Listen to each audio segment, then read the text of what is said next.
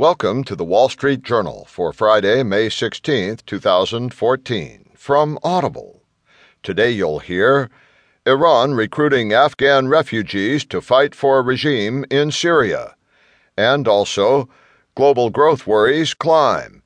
In market news, investors abandon riskier assets. Today's Heard on the Street column, Beyond Net Neutrality, FCC's telecom deal doings. Plus today's editorial, in Ahead of the Tape by Spencer Jacob, Robust Earnings Conceal Cause for Concern. And from Personal Journal, Airfare Riddle, Same Flight, Different Prices.